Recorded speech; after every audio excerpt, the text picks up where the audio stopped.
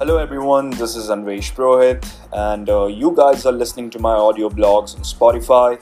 Do subscribe to my blog, it is filled with interesting articles and stories. Thank you so much.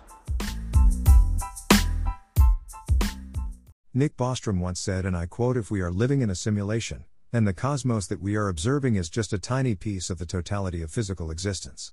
While the world we see is in some sense real, it is not located at the fundamental level of reality. The natural habitat of our ever-growing conscious mind has colossal possibilities to understand, ponder, and try to decipher the enigmatic and extensive universe.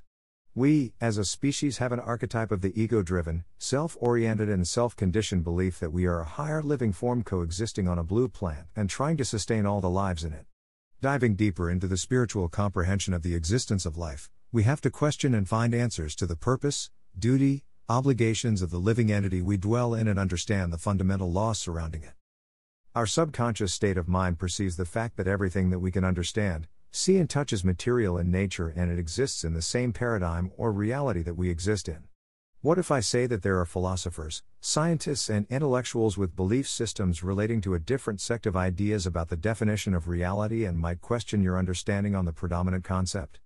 This is where we are introduced to the idea of simulation hypothesis. Oxford philosopher Nick Bostrom demonstrated that at least one of three possibilities is valid in an important paper that set out the theory of simulation hypothesis. He articulated the fact that it may be reasoned out that all human-like civilizations in the universe go extinct before they develop the technological capacity to create simulated realities. The second possibility that he laid down was the consideration that if any civilizations do reach this phase of technological maturity, none of them will bother to run simulations. The third possibility triggers the belief of a single simulation and connects the idea that there might be multiple simulations running at a particular point in time. He laid out the theory that advanced civilizations would have the ability to create many, many simulations, and that means there are far more simulated worlds than non-simulated ones. In simpler terms, the simulation theory is a belief that the physical world in which we exist, like the Earth and the rest of the physical universe, is simply a computer simulation with small glitches that we perceive as dreams or déjà vu. This scientific hypothesis with ancient origins proposes that we are currently living in a sophisticated digital construct, such as a computer simulation, that is overseen by some higher level of intellect. Builtin.com provided details of one of the mind-bending constructed notions by theoretical physicist David Bohm, who once said that reality is what we take to be true. What we take to be true is what we believe. This complex theory also suggests that what we believe is based upon our perceptions, and what we perceive depends on what we look for. At the end of the day, what we look for depends on what we think, and what we think depends on what we perceive. The flow of this theory ends with our beliefs, which pertains to the fact that what we perceive determines what we believe, and what we believe determines what we take to be true. It is a common fact that what we take to be true is our reality.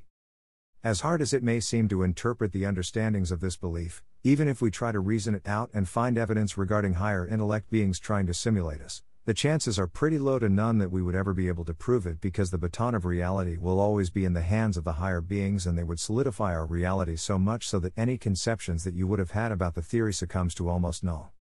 The concept of a simulated reality was already coined centuries ago in the ancient land of India before the postmodern scientists and philosophers claimed and wrote papers on it. The word that propagates the meaning behind this study has its roots in the revered Sanskrit language.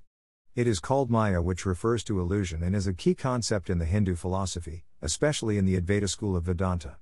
Maya originally referred to a god's magical ability to persuade humans to believe in what turned out to be an illusion. It later came to refer to the incredible force that induces the cosmic idea that the phenomenal universe is genuine. According to Bostrom, these kind of simulators would require enough computing capacity to keep track of the detailed belief states of all human brains at all times. It would need to detect observations of everything occurring at a particular point in time before they occurred to provide simulated detail of whatever was about to be observed. Now, it is up to us to derive the purpose of questioning the notion of the material world. There exists two schools of thought when it comes to theorizing these beliefs. One school of thought says that we need to accept the fact that the world is as we perceive it is and everything around us is material in nature, and that we need to go back to our jobs the next day. The other school of thought believes that we need to always pursue the truth because that might give us the key to better resonate with the universe. We need to read and interpret our ancient scriptures and try to reason and understand them rather than blindly questioning the intellect behind the words written in them. One should not succumb to the notion that the scriptures might oppose one's built-in belief systems. It is guaranteed that we will find all the answers to the questions we are looking for in them. We just need to be humble and surrender ourselves while searching for the answers. This is an overtly complicated topic to cover, and I'm in no stand or periphery to give a judgment on the hypothesis. Maybe, me, as simulated character in this simulated reality, found the topic too interesting to not give it a shot while writing a new article. Maybe I was in awe after reading certain theories pertaining to sci-fi classics, or maybe I had a spiritual curiosity to understand the laws governing the world.